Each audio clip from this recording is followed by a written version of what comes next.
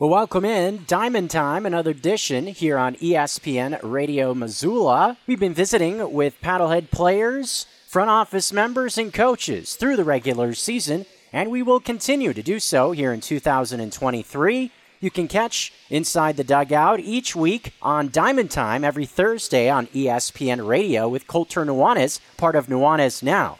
This week's guest, product of Oral Roberts University, Ryan Cash. Thanks for being with us. Pleasure to be here. Appreciate you having me. Now we're cruising through the month of August, and this will be a month where you'll see a lot of action at home here inside of Allegiance Field, Ogren Park. Are you looking forward to seeing some more time here in Zootown?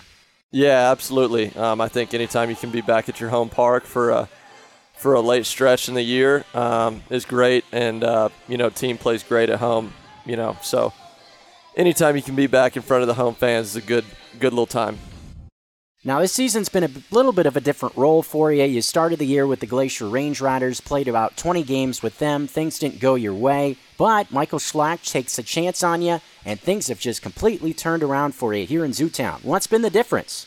Yeah, obviously I'm really grateful to be a Paddlehead at this point. Owe a lot to Schlack for taking a chance on a guy, and I think just anytime you can step in and a lot of times, you're not guaranteed an everyday role, but with just how it worked out here, I had a chance to come in and play every day here, and I think whenever you have a guy with my skill set, it plays more to my strengths to be in the lineup every day, and so I think that helped a lot, and just, coming into a clubhouse that I was comfortable with and gelling with these guys early on and, having some early success is a huge help, and so it's been a great transition here to Missoula.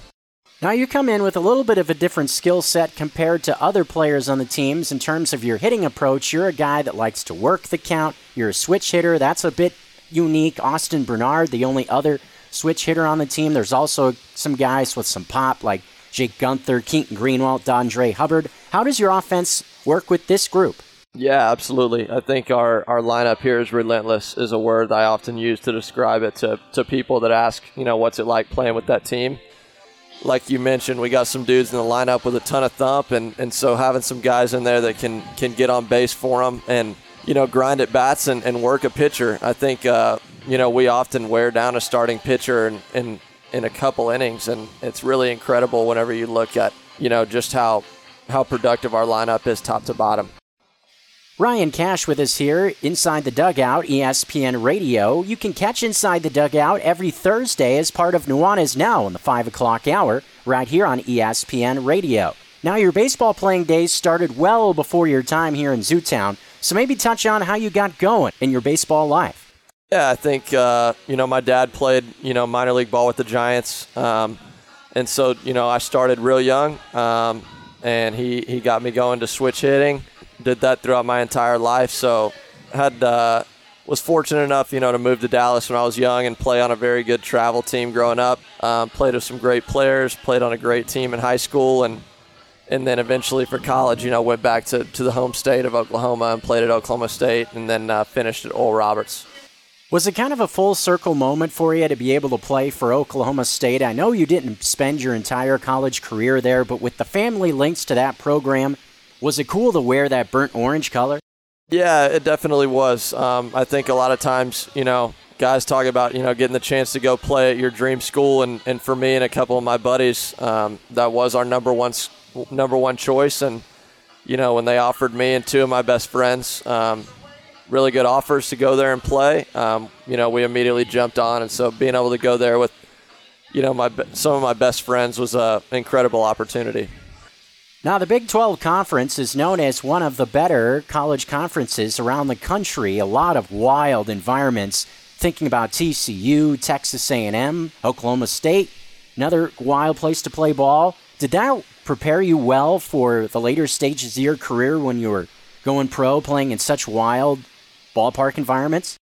Yeah, absolutely. I mean, I think, guys come from all aspects of life whenever you get to, independent baseball, but I think you can find some common ground with, certain guys that have played in big environments like that. And you just kind of step right into the next level, and playing in some of these nice stadiums with good crowds every night almost feels like home.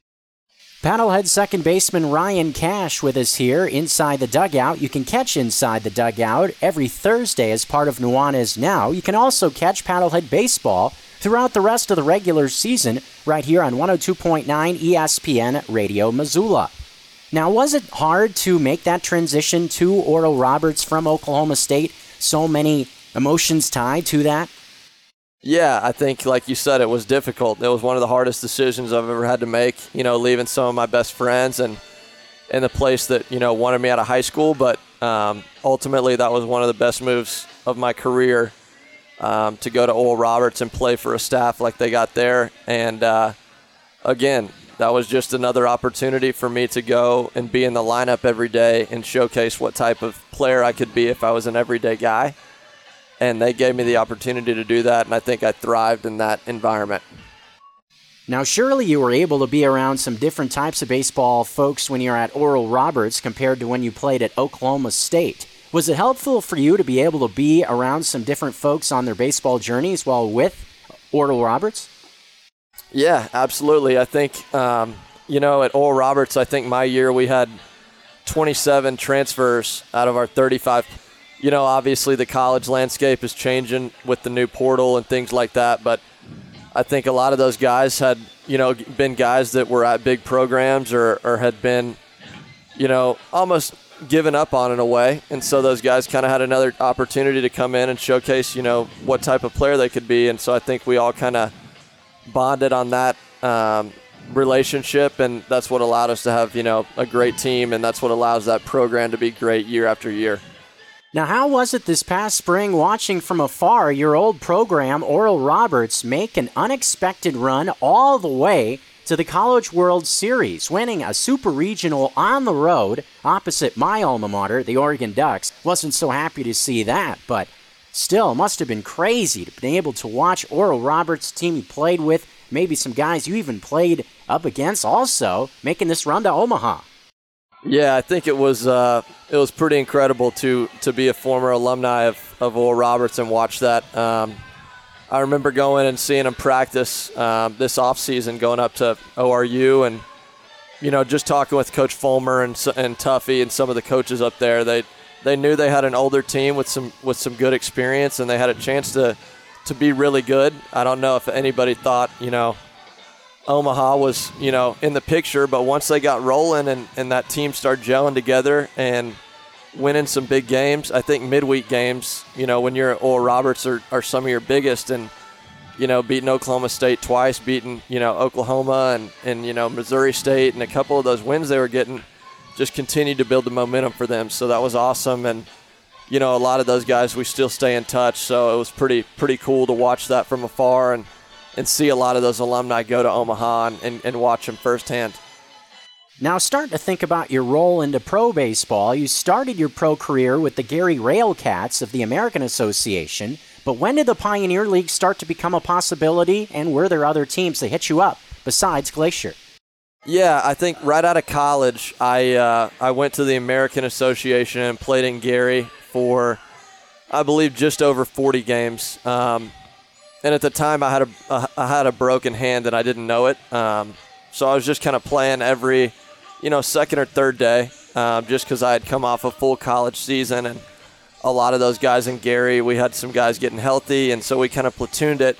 And again, after that season, I thought about, what type of career I wanted to have or what was best to build my resume. And talking with the manager, he thought, the manager in Gary, he thought, this would be a good league for a younger guy to go to and get a chance to play every day. And so, they worked out a deal where, they sent me to Glacier to, ultimately be an everyday guy for them in 22. And, it worked out great.